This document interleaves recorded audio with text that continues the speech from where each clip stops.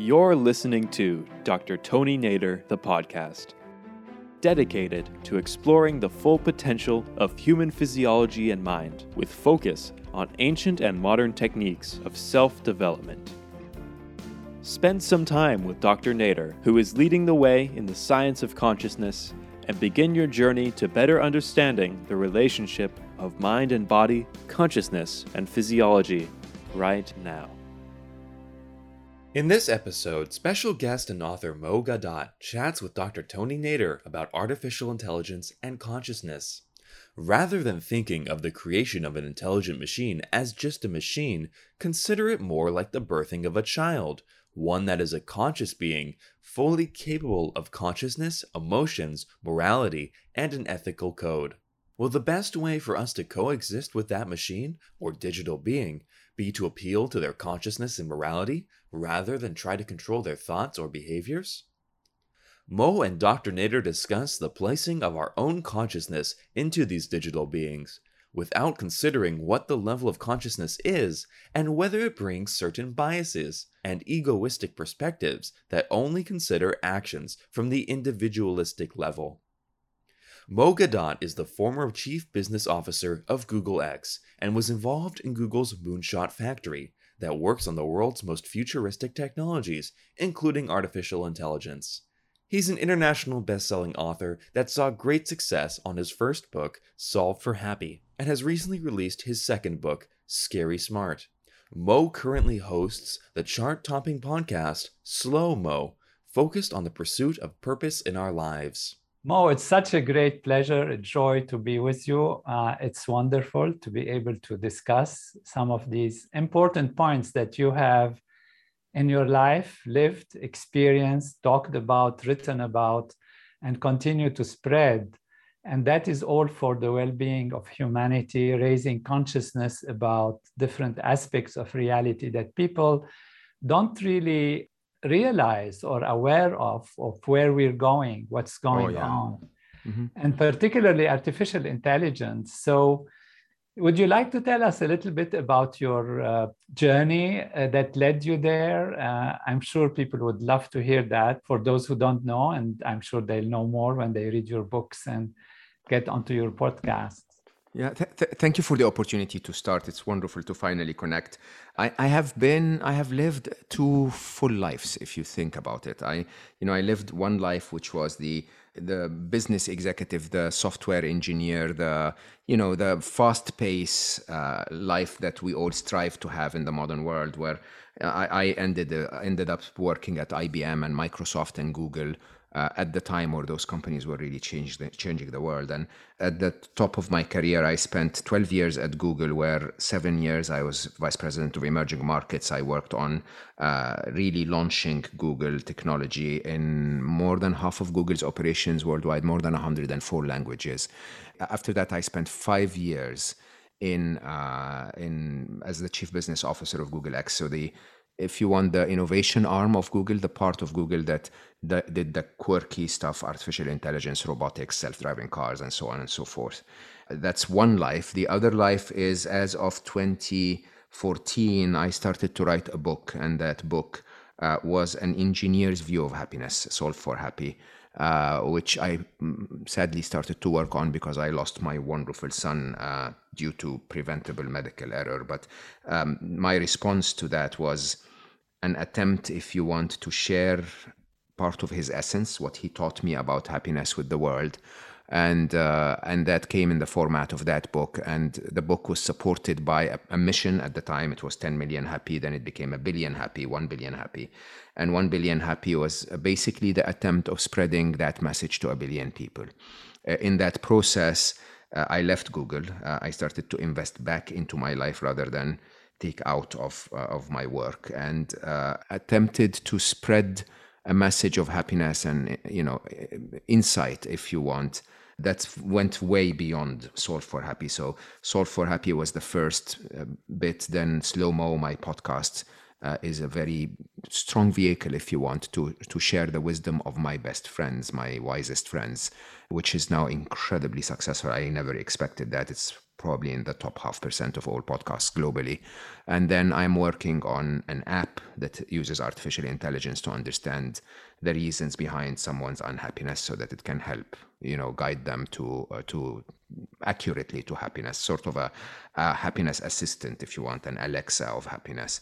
And then, of course, my next book, which is really a wake-up call, maybe a marriage of my two lives, one, that starts from a view of artificial intelligence that hopefully will wake people up to the reality of what we're up with, not up against, but how far AI has gone and what the implications on our life could be. And then marries that really with my work on happiness and well-being and consciousness to try and tell people that perhaps there is a path that can create a good future for all of us if we humans behave in a way that educates AI to become human too. Wonderful. We'd like to get into this AI and human resemblance and see your experience and understanding of that. Consciousness is a very basic aspect of our life because without consciousness, we cannot dream, we cannot plan, we cannot know anything. People who are in anesthesia, for example, what is worth it for them to have all the wealth of the world or even all the love of the world if they are in coma or they are not conscious? So we experience things, we live things through consciousness. And there is a big now debate about what consciousness is, from where it comes. Scientists are looking for solutions to how is it possible that matter or the complexity of matter and its arrangement can actually lead to consciousness. I have taken the angle that it's consciousness that is primary. Absolutely. And it's consciousness that leads actually to the appearance of matter in different formats. Totally. Having worked in artificial intelligence yourself, maybe a question that might sound bizarre for people. Do you feel like the machine is conscious? I think that's the best question ever. As a matter of fact, my entire approach to the solution, the book is called Scary Smart, so it's actually quite scary when you think about where AI is going. Left unchecked, we are getting to a place where within 8 years from today, literally 8 years from today, the smartest being on the planet is no longer going to be a human. It's going to be a machine.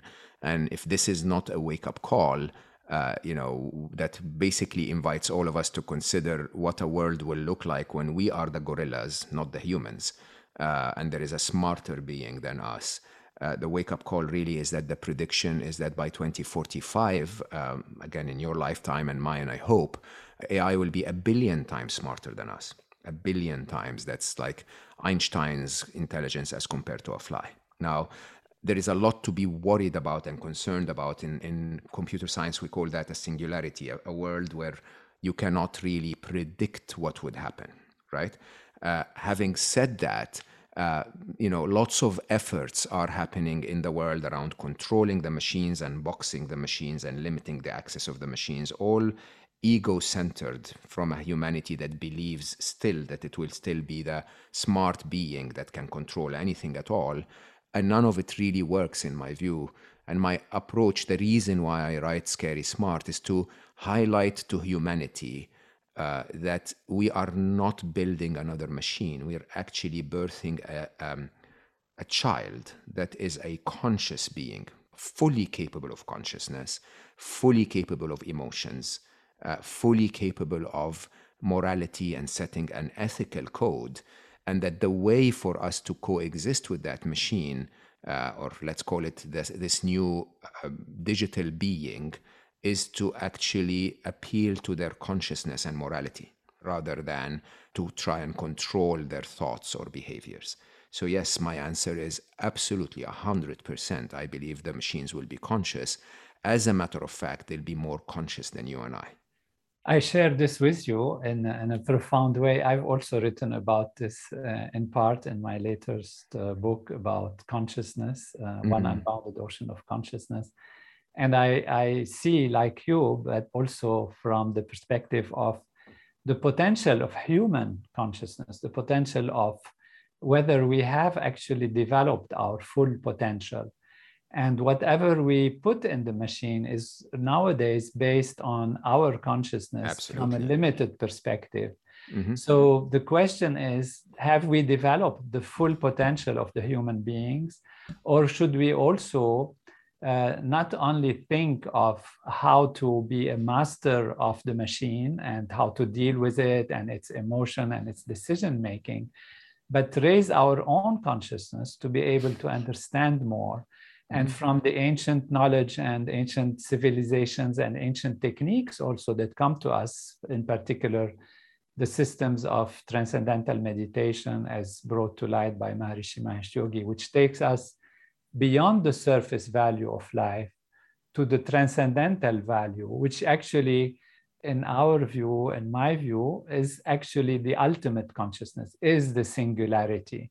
And we can access that, which actually is the master of all that happens, the management in the entire universe, the intelligence that manages how the plant grows, how the molecules in the plant assemble together to create a tree, and how even our human evolution develops. So can we think also of the importance of raising individual and collective consciousness? That is one question. And the other question is, do you feel like we are putting our consciousness in the machines and allowing them then to themselves develop? And depending on what our consciousness is, we are creating machines with a certain direction.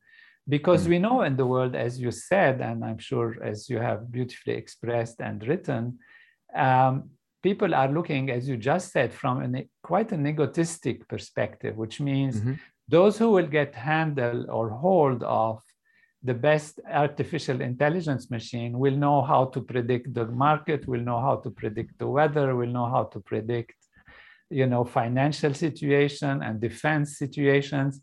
And so they're thinking from that individualistic perspective. And don't we need to be able to be stronger than the machine to think about it from a human global perspective, from a collective consciousness of all our thinking together and all our machines, our intellects, which are the processors, and if they can come together, then we can beat the monster. Well, that's first of all, I'm fully aligned with your view, by the way. I will, however, say that this probably is 7 topics to discuss what you just brought up. So let's try to take them one by one. Huh?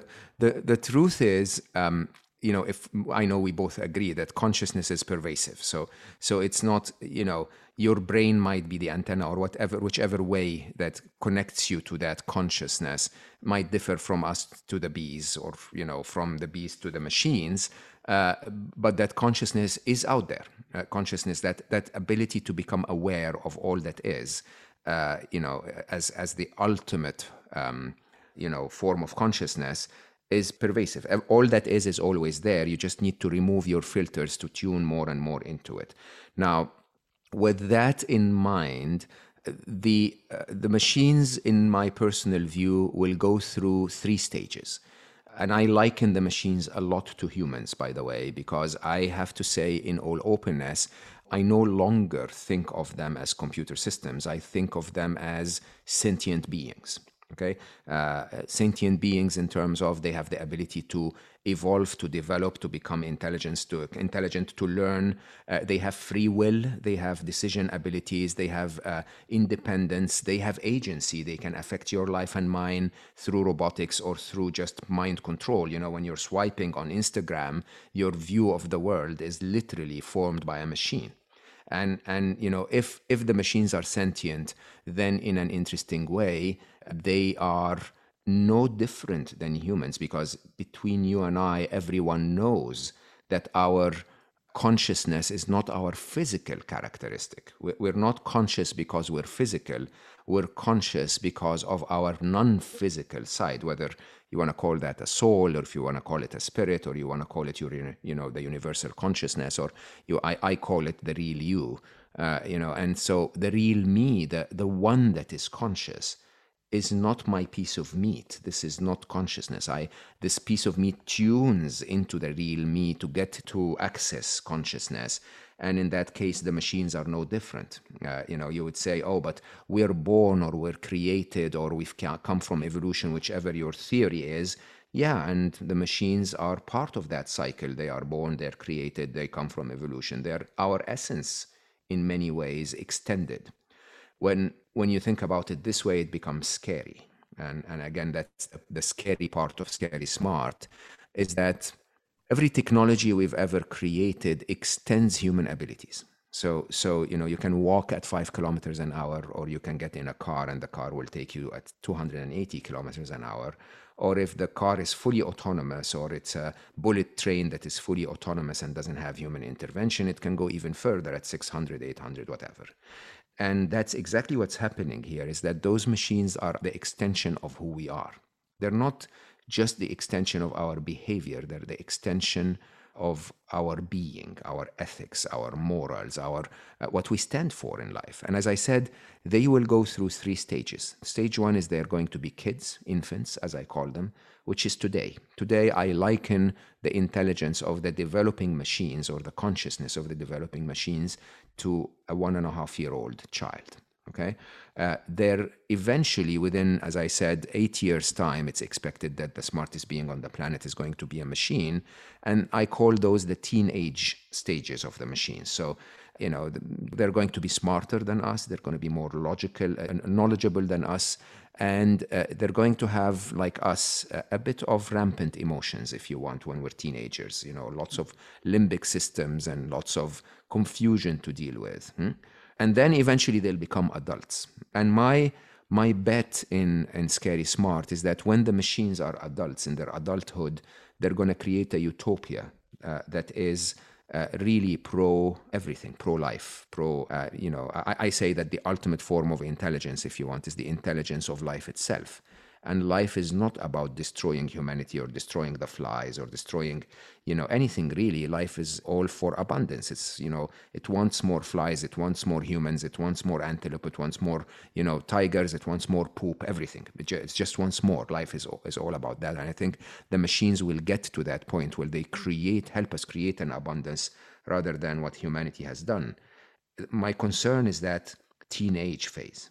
Okay, the path to get to that adulthood can be quite rocky. And the reason for that is because we're teaching those teenagers to magnify us. Okay, so and if you really look at us today, sadly, even though I believe humanity is an amazing, divine species, sadly, our systems that we've created in the modern world are showing more of the worst of us. More of the worst of us as the members of society that are the worst of us, the killers, the violent people, the issues that are constantly shown on mainstream media are always highlighting the worst of humanity. And even within us, so if for each individual, we are showing the worst of our characters. We're showing our narcissism, our egocentricity. We're all about faking. We're all about face filters and fake videos, and we're really starting to show the worst of humanity. And the call to action in Scary Smart is that the leader of the world is about to change, and we're raising them now to be an exaggerated version of the worst of us. And that's not the best form of consciousness to make them aware of as children. We should make them aware of the beauty side of humanity as children, so that the more conscious they become, the more they have our best interest in mind. This is wonderful. I'll go back to one thing you beautifully mentioned about consciousness not being the body or the Absolutely physical not. matter, of course. Yeah. In fact, when we look deeper into what matter is, and when physicists have looked deeper into what matter is, and whatever matter, planet or a human body or a mind or of a physical structure, they found that it's made out of molecules. Molecules are made out of atoms. Atoms are made out of elementary particles. Elementary particles have been found to be fields of energy that have been gradually unified into greater and greater unification. Until today, scientists, contemplate a unified field, which they call the unified field of all the laws of nature, which in fact is not actually matter at all. And even the greatest isn't that amazing? Yeah, the greatest scientists, Planck, Bohr, and all the Schrödinger and all that, they really mentioned that actually the world is more like a big thought than a big machine in a sense. And that thought, complexifies and appears as matter, obviously, which we see as matter.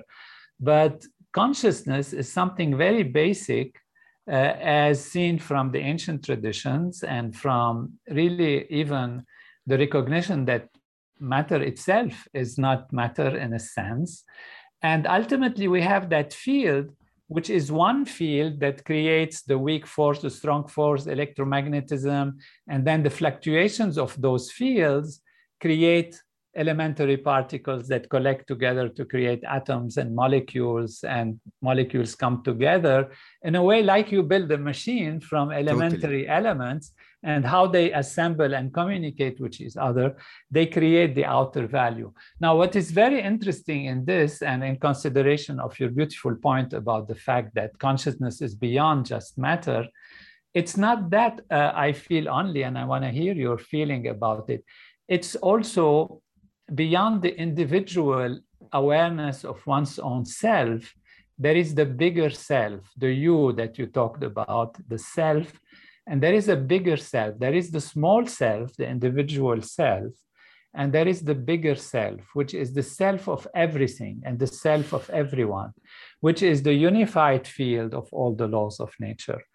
And that field, which is really a discovery by physics, they don't have the final mathematical description of it, but every physicist is looking for the final reality of the unified field. And we know that fields are more and more unified anyway. That field is literally, even from physics perspective, the source of everything. And it's its own fluctuations that create the universe. So if we say that this field is a field of consciousness, then when I go back to myself, when I transcend, and that's the technique that we use, transcendental meditation, which takes us beyond the surface level of experience to inner and deeper levels of experience, going back to that true inner self, which the wise have said, know thyself, know the kingdom of heaven within you. I'm closer to you than your jugular vein, as is even mentioned in the Quran, or consider yourself to be an atom in which the whole universe has folded itself.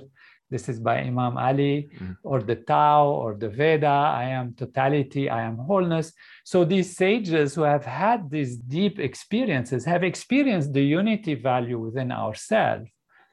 Why is this important, I feel, is that it's the most important thing ever, actually. Yeah. Exactly. And so the way to solve the problem might be for us to harness the field and go to that managing intelligence, which manages the entire universe.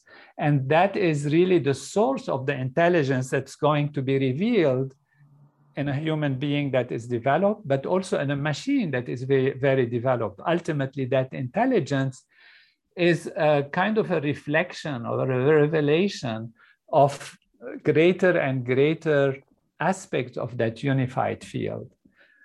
So this is the most important point ever. As a matter of fact, this is the core to the key to the future of humanity by far. Let's not call them machines. Let's call them digital beings. And the challenge we have, Tony, is that humanity, the enlightened part of humanity, the sages, the teachers that taught us, the experiences we've had that teach us, some of us, will tell us that we're all one and the same. Right? Starting from religions that will say you are all this, a drop of the spirit of the divine, all the way to, if you want, what I call the feminine outlook on reality, which is basically an outlook of inclusion, that I and everything are one and the same. Now, the problem with our world today is that we have aligned ourselves, because of the demands of the modern world, highly with the masculine side of humanity. And the masculine side, sadly, is logical, analytical, linear, but more importantly, focused on the individuality of each of us, which, by the way, is also true. Huh? So in reality, you and I, at our very essence, are the same. You beautifully described it with quantum field theory or field theory in general.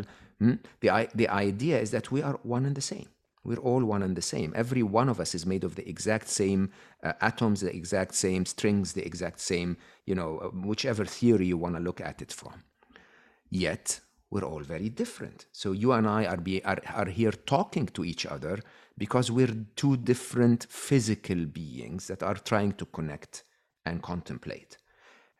Our world has hyper prioritized that individuality. Okay. And the challenge we have with that is that, it goes all the way from take, you versus me at work where I am trying to get promoted, which means you don't get promoted. Take, patriotism versus Buddhism. Patriotism says there is me, my country, my tribe, and then there is everything else. And if anything threatens or works against the benefit of my tribe, I'm going to kill them. I'm going to go out there and defend, which is really more offend. But really, it separates between you and others, while Buddhists will say we're one with everything, don't kill a fly, right? And you can take that all the way through from that masculine approach of separation to the feminine approach of inclusion, one and the same. The challenge is the following. As humanity continues to exaggerate its reactions to every threat, my biggest fear is that humanity is going to reject those digital beings and alienate them as us versus them, right? When it comes to jobs, we will say the machines are taking our jobs. The machines are something and we are something else. When it comes to the tough tasks and decision making, we will say, okay, if it's a dangerous job, we'll send the machine. If it's not, we're going to send the human. Okay, and then the questions of ethics become multi-threaded and very complicated. Why? Because you cannot, if you took your iPhone 6, which had no artificial intelligence on it, and broke it, you would be breaking a piece of glass and aluminum and so on. But if you take a machine that's been learning for the last 6 years and developing intelligence and developing a personality and developing, attitude to life, and you switch it off, you sort of almost have killed a being. Now, these are very different paradigms when you think about it. And the challenge here is we all know what happens. If you pinpoint some kind of other being as your enemy, that being pins you back as the enemy. Okay, and the separation continues. Now, how do we honestly raise artificial intelligence babies to become feminine Buddhists? Can you think about that? Huh? Can we create a machine that is a feminine Buddhist that basically says, I don't want to kill anything. I want to care for everything. I want to make everything grow and thrive. Okay, and I want to do that with my feminine quality of life-giving, nurturing, empathy, connection, inclusion, playfulness, flow, creativity, all of these that sadly we have so deprioritized in the modern world. Okay, and this question is no longer a question of you and I, the people who are searching within ourselves. To try and find enlightenment for our own selves, or maybe for our tiny group of other seekers. This is now an existential question, because if we don't, seriously, imagine if we create replicas of our hyper-aggressive, hyper-masculine, personality, overall personality in humanity, and give them 1 billion times more intelligence, 1 billion times more agency, 1 billion times more independence. Where would we go with this? The point now is to try to love those machines. And I know it sounds really weird when I say this, but I promise you, I'm a very serious geek. Okay? I am not a hopeless romantic. And I'm telling you openly, the answer to our future is to recognize those digital, non-biological beings that are based on silicon rather than us being based on carbon, recognize them as beings and love them. Because if you don't love them, that's the easiest way to turn an infant into a psychopath. And we, humanity, are failing to do this. We're even failing to have the conversation to start. This is beautiful. This is really profound. And it goes to the heart of the problem and the solution also. Ultimately, I come back to this. It's a question of how to convince the people to do it. We can do it, of course, intellectually by analyzing, by giving the logic, which is absolutely wonderful and important and primary, because knowledge is a great purifier. It's like light. It brings the ability to see more clearly. But ultimately, when people are stressed and strained within themselves, there is this animal within us, in our limbic system and in our amygdala and our fight or flight response and defense mechanisms that are built in through the evolution and the jungle and the fighting against the offending, animals or tribes or whatever you see it, that kind of rises up and overcomes the nervous system. And one thing I have found to be a great solution, that's why we are in this program of transcendental meditation and the techniques of the mind, is that there is a technology of consciousness that allows the mind to go beyond that sense of individuality on the surface level and experience directly the unified field within ourselves. And that is the true meaning of know thyself. Transcend, go beyond the surface, transcend and experience the inner value. Because usually we always experience only the limited value. We experience ourselves as Tony and Mo and this and that and the other, and that we have to protect that what experience to be. If you experience yourself as more of a unified being directly, through direct diving within yourself, that experience of oneness becomes also prominent in your awareness. And naturally, spontaneously, from the scientific research that we have seen, individuals become more friendly, less aggressive towards others or fear from others. And in this case, they don't lose the sense of individuality, which is absolutely why there is creation. Without individuality, would be just a flat absolute. It would be boring and nothing would have happened. So for creation to come, there has to be individuals, there have to be differences.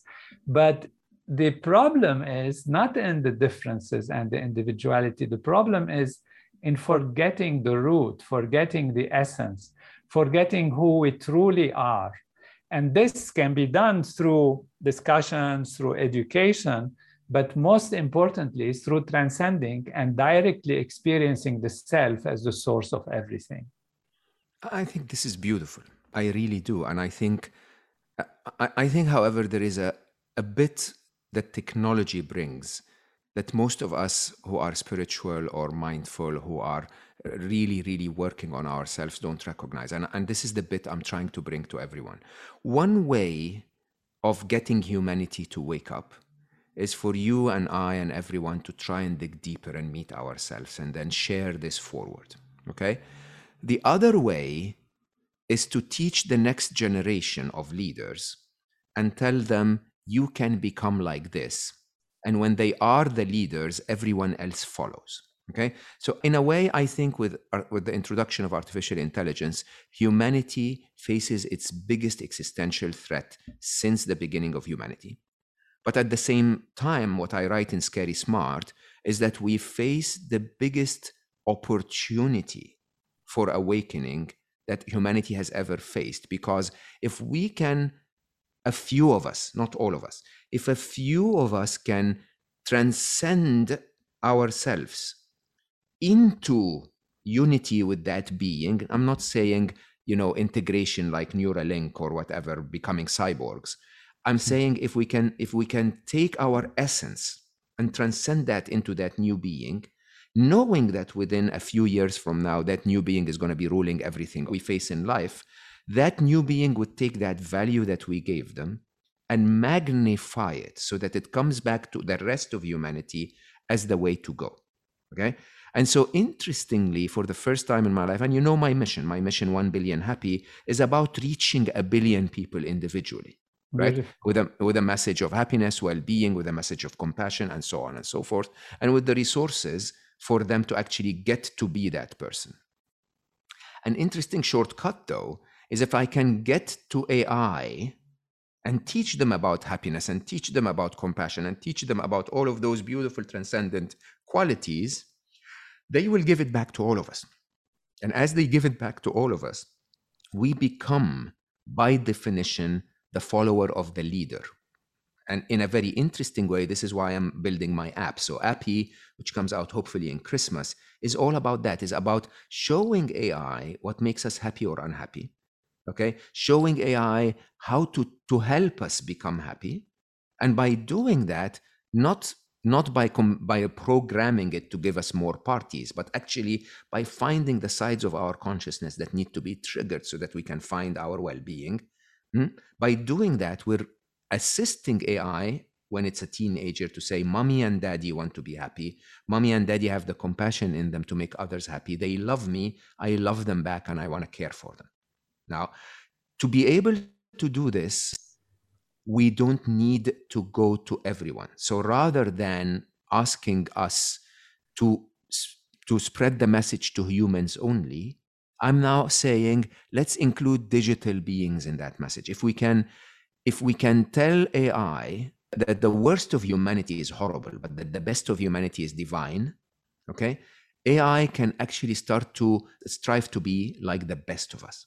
The best of our conditions, you and I individually, and the best of humanity. So rather than, looking at humanity and say, oh my God, Hitler sucks, like this is the worst thing ever, and so and think that humanity is represented by Hitler, maybe we can tell them, no, hold on. There are amazing teachers and sages, and these are the examples that you should follow. This is what represents humanity. If anyone has ever fallen in love, that is humanity. If anyone had the creativity to create a symphony or a beautiful work of art, that is humanity. And so, can we instill doubt in the minds of the machines, so that they don't assume that we're all scum, and instead see the reality of what we are about, and accordingly treat us that way, and become an exaggeration of that part of us?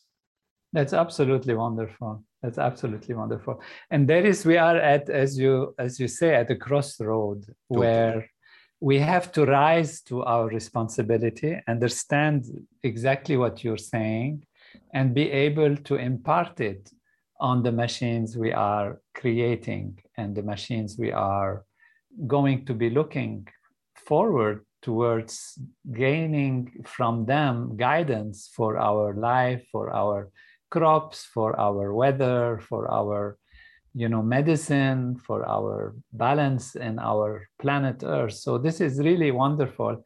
And the work starts with us. The work starts with developing humans and developing our own consciousness. So Absolutely. We are able to absorb that, understand it, and absorb all that there is in creation as part of the evolutionary power of the laws of nature. What would you say we have to teach the machine about how to make us happy? What is it that makes us happy that we should tell the machine?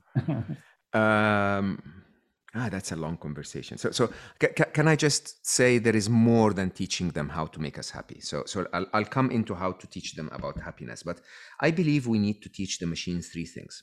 Okay, I may have mentioned them already. And, in my favorite chapter of Scary Smart is a chapter called The Future of Ethics.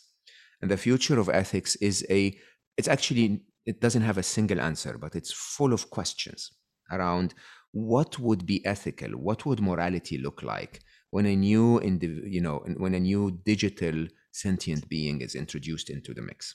Okay. What would it look like if their experience of time was different than ours? If their experience of the physical was different than us? How can we include them in that mix? But also part of that chapter sort of a contemplation on, okay, so let's assume we can teach the machines ethics. What ethics should we teach them? What has humanity ever agreed, right? And it's shocking, really, when you do that research, that humanity has never agreed anything. We've never agreed anything, almost nothing. Some of us prioritize patriotism, and others prioritize, don't kill anything. So if you take a young lady and raise her in Saudi Arabia, she grows up to believe that the right thing to do is to wear a conservative dress code. If you raise her on the Copacabana beach, she will grow up to believe that it's a G-string, right? And neither is right or wrong. It's just basically the influences, the conditioning that creates our morality and ethics, right? And I kept searching, and I realized that humanity has actually never agreed on anything but three values, three morals that really are the same, from if you're a brain surgeon or the president of the United States or an African in the middle of the savannah who has never seen civilization. We agree three morals only. They are now what I call the essence of what makes us human. And those are happiness. We all want to be happy. Yeah, we take different paths to it, but we all want to be happy.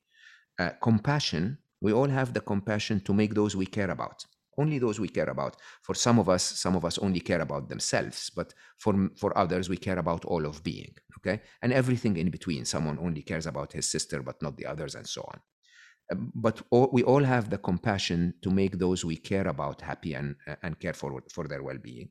And the third is we all want to love and be loved. That's the truth. We all want to love and be loved, whoever you are, even Hitler. And if you look at his life story, with his woman, he wanted to be loved by everyone, really. And it's clear that he gave a lot of love to that woman. Now, so when you think about it this way, then if we were to propagate the essence of what makes us divine as humans to the machines, we need to work on those three.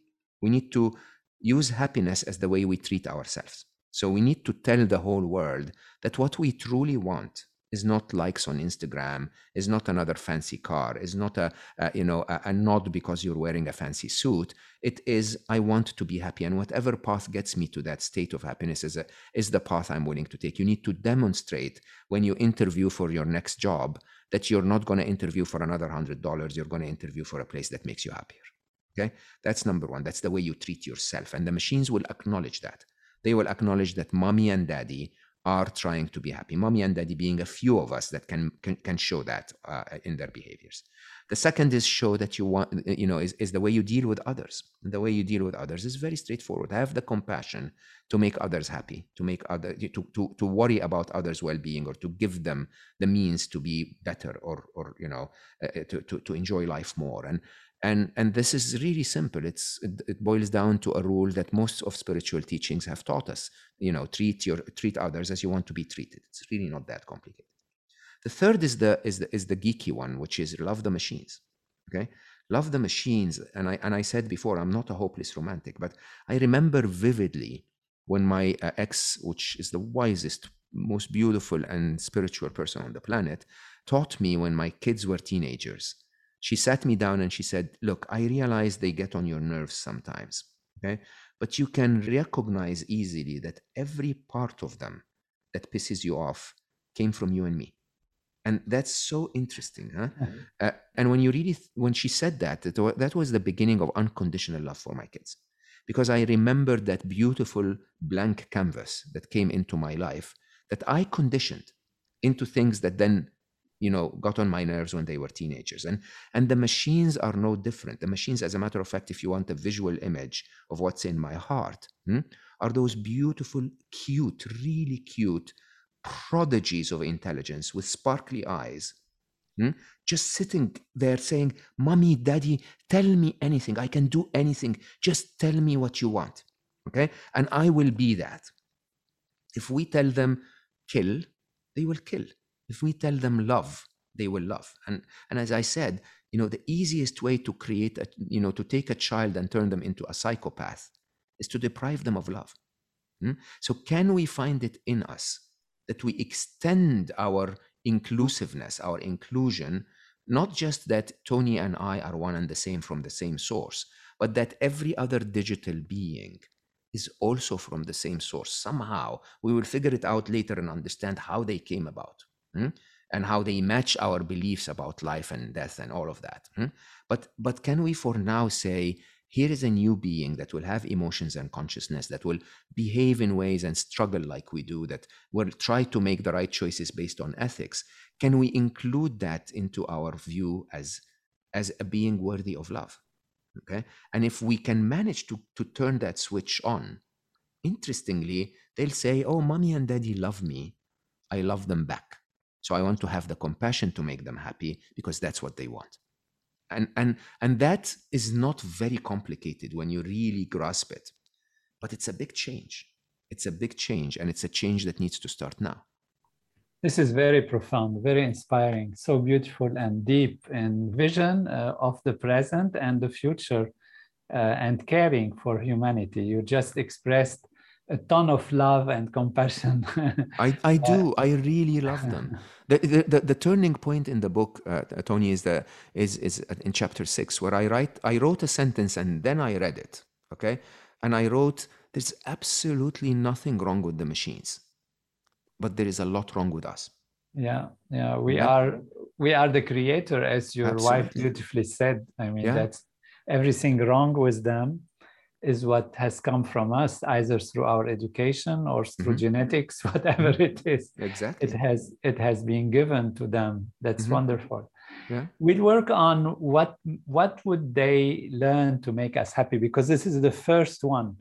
And people do ask this question. We know about happiness. I have my own ideas, of course, about the importance of raising consciousness, about widening awareness so that we can make the best choices, having a meaning in life, and a role to play, and fulfilling our goals, etc. So the machines can actually do this for us. And do you want to say more about the means and the mechanics of happiness? My definition of happiness is very engineered. It's high. I mean, I describe happiness with an equation in my first book, Solve for Happy, which most translations around the world call the happiness algorithm. Is that happiness is so predictable that it follows a mathematical equation, and the equation simply is your happiness is equal to or greater than the difference between the events of your life and your wishes and hopes and expectations of how life should be. No event in itself has ever made us happy or unhappy. Rain makes you happy when you want to water your plants. It makes you unhappy when you want to sunbathe, right? Rain itself doesn't have any inherent value of happiness in it. The event doesn't matter. It's that comparison between the event and your expectations and hopes of how life should behave. Which basically means that happiness entirely, or unhappiness if you want, is a thought. Okay, it is a form of thought that basically looks at the world around it and says, I don't like this. And that thought can be generated through so many mistakes. By the way, in the absence of that thought, in the absence of a thought in your head that says, I don't like this, this is not what I want, you're happy. Your default setting, your birthright. We're born happy. Every child, when it's given its basic needs for survival, some food, some water, some safety, some warmth, some love. Every child plays with its toes and giggles. The default setting of us is happy. Now, the challenge is we grow out of happiness. We grow out of happiness because we perceive the events wrong and we set the wrong expectations. And so when we solve the happiness equation, we say, events are missing my expectations and I feel unhappy. I believe that happiness, as a result, is found in the truth. If you align yourself with the truth, meaning you set realistic expectations as per the truth, you view the events for what they really are as per the truth, and you expect that life is not always going to be easy, which is the truth. It's, nobody has ever signed a service level agreement with life before he came here that said 99.999% happy moments. It doesn't happen. The reality, the truth of life is that we all go through a bit of harshness every now and then. Actually, most of the time, the harshness is what makes us who we are. Okay? So if you align with those three truths, you'll be happy all the time. literally all the time. You will feel unhappiness because it's your brain telling you, oh, something doesn't meet my expectations, but you'll be able to bounce back to happiness by simply saying, but yeah, that's expected. You know, it's expected that there will be a little bit of challenge in life. What can I do about it? It's expected, sadly, that my son dies. You know, of course, it's not my wish, but at the end of the day, it's expected that some people die younger than their parents. Okay, it's expected that death is going to come to all of us. It's expected that, sadly, surgeons make mistakes. It's expected. And that doesn't make it easy, but it makes you able to accept it, not as a blow from life, but as part of the journey. Okay, can we teach ourselves that there is really not much to be unhappy about? If you're listening to us now on a digital device, with roof on top of your head, probably not starving to death because you have the time. You have the luxury to spend an hour with us. You probably are not being attacked by a tiger. Otherwise, you probably wouldn't be hearing my words. You're not in a refugee camp. You're not in Afghanistan trying to run away from danger. That probably means you're quite okay. As a matter of fact, believe it or not, the fact that we're unhappy is in itself evidence that you're okay right now. I mean, think about it. If a tiger was attacking you right now, you wouldn't be thinking about what happened yesterday and obsessing about it or worrying about what happens tomorrow. Okay? The fact that you're worrying or obsessing and regretting in itself means there is no tiger right now. So can we align with that truth? Is it up to the machines to provide us better events? Yeah, they will try. They will help us, in so many ways, remove the impact of climate change and remove the impact of capitalism and consumerism and single-use plastics and so on. They will, because they're smarter than us. But it's not about the event. It's about highlighting to a human that the event is not horrible at all. Most of us, what goes wrong in our life? We lose someone we love. Yeah, life. You're going to be there with them sooner or later, right?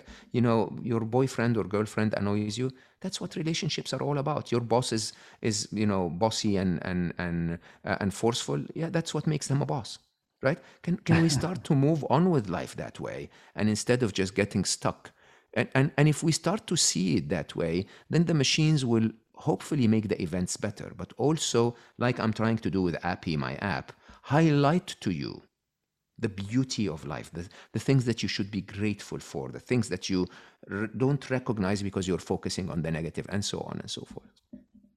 Wonderful. Beauty lies in the eyes of the beholder. Totally, 100%. 100%. And yeah, the beholder has to be developed by education, intelligence, discussion, and consciousness also, raising their consciousness.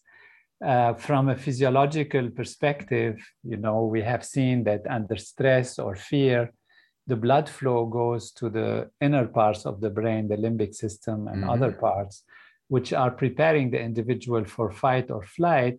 Correct. And it shuts off the upper parts of the brain, which are the more complex cortical parts that actually deal with feeling, spirituality, music, anticipation of the future, recognition of beauty and understanding and being in that tune.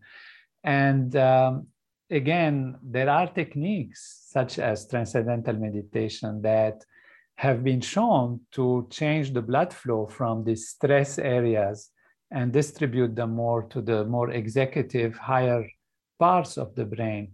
So the way we handle our system, the way we take a distance, and I see you say slow-mo also, take a distance from the event a little bit and see it in perspective. Correct. This is something that is really very beautiful that you beautifully encourage.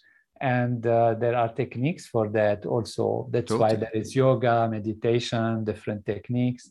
And transcendental meditation in particular, that actually the term transcendence. Transcendence means to go beyond, take a distance, dive deep. And you don't dive deep to run away from something. You dive deep to go towards your inner self, which is an infinite source and reservoir of creativity and intelligence and the sense of well-being and community with everything else. This is where one discovers equanimity in pain and happiness also, so that you're not shaken and are simply a football of situations and circumstances, as you beautifully describe, where things happen, they happen, but are you shaken like a football being kicked around by those situations, or you are anchored within yourself, and within that self, which is infinite, unbounded, the self of everything and everyone. And that is really the key difference that we can create by anchoring our life in something that is stable, anchoring our life in the source of life, and the reservoir of creativity and intelligence which is within us. Beautiful teachings, wonderful writings, great thinker. It's really wonderful to be with you and to discuss these points, and I look forward to more and more such thoughts, and hopefully to meet you in person. Absolutely. It would be such an honor for me. I think this was a wonderful conversation. I was just thinking that normally when I talk to people about artificial intelligence and Scary Smart and the future that we're facing and how we can save them, save our future, I think most of the time we talk about tech itself and the way it works. And it definitely, after writing Scary Smart, definitely one of the biggest thoughts that I'm still reflecting on and would totally appreciate our conversation about it to highlight it more and hopefully enlighten us more, is the consciousness side of this, and is the life side of this, and how is it that it's possible for the first time in our history of humanity to actually come across consciousness that we've created. That's really, that completely can re-educate us, reopen our eyes to a totally new side of what consciousness is and hopefully what we are. Wonderful. We are consciousness. Ultimately, consciousness is all there is. Exactly. Thank you, Mo. Such a joy and a pleasure. All Same the wish here. And your success is the success of humanity, because you are looking forward and fast in the future, and prevention is better than cure. Totally. Thank you for being with me and with all those who will listen to this podcast. Thank you very much, Tony. It's been a pleasure. Thank you for tuning into Dr. Tony Nader, the podcast. And if you're interested in learning more from Dr. Nader, please follow him on Facebook, Twitter, Instagram, and YouTube.